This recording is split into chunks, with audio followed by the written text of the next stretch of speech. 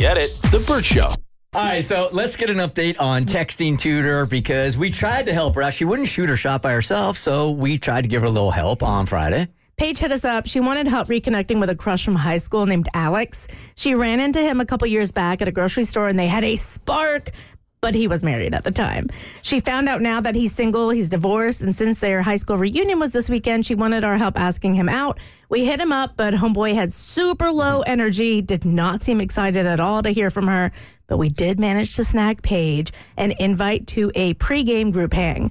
Alex didn't have the info of where or when this hang was, so that's where we left it. He was going to follow up with details, and we gave Paige strict instructions to not send any emoji and to only follow up once, day of, if she hadn't heard from him. And that's where we left it.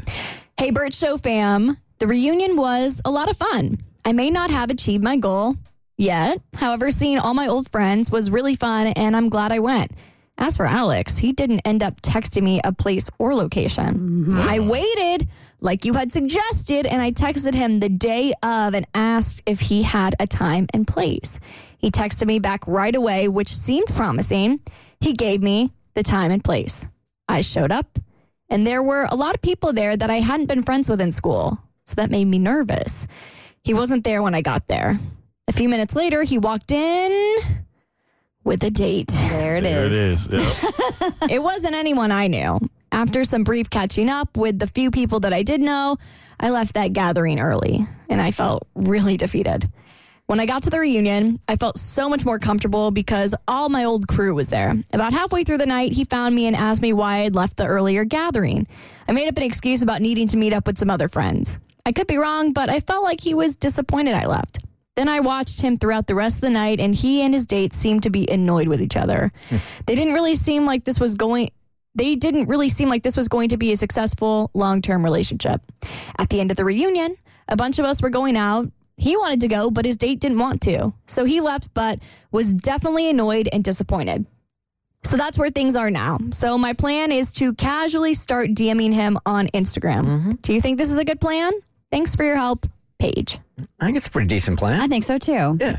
Now, she might be seeing this through the lens of somebody that really wants to go out with this guy, so she might be seeing something that's not there, but it can't hurt.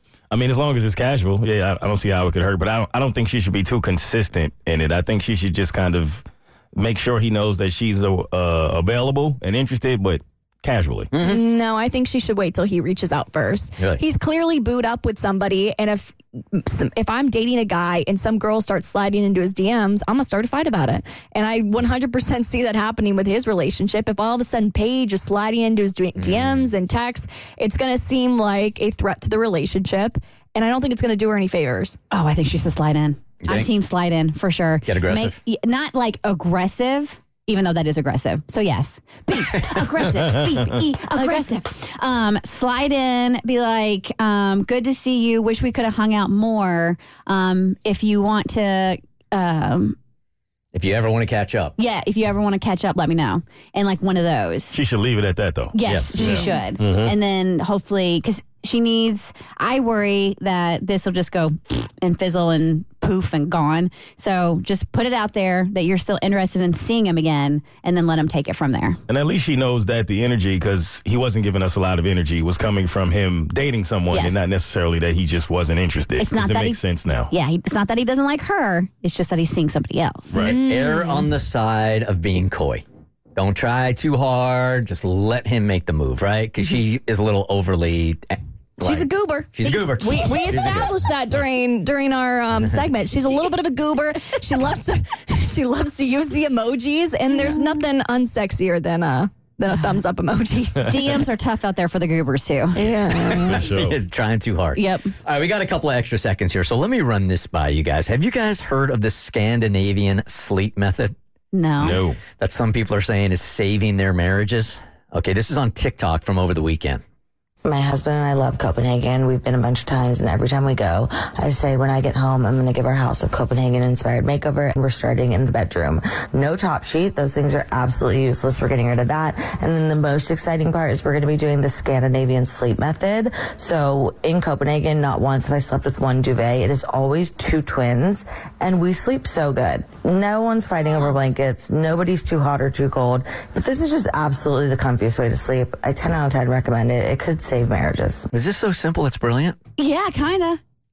Because, I mean, my husband gets on me all the time about I steal the covers. Yeah. We do this in my house. You do? And they don't match, though. It doesn't look cute. But, like, at some point we had, 2 comforters, and they split up between us. And I was like, oh, my God. Like, I don't wake up. I'm not cold in the middle of the night because he rolled over and yanked the sheets. I'm not yanking against him. 100% recommend. Yeah, I mean, when I heard it this morning, I'm like, this is the most obvious thing I've ever heard of in my life. It's like, duh. Right. Makes sense. Get it? The Burt Show.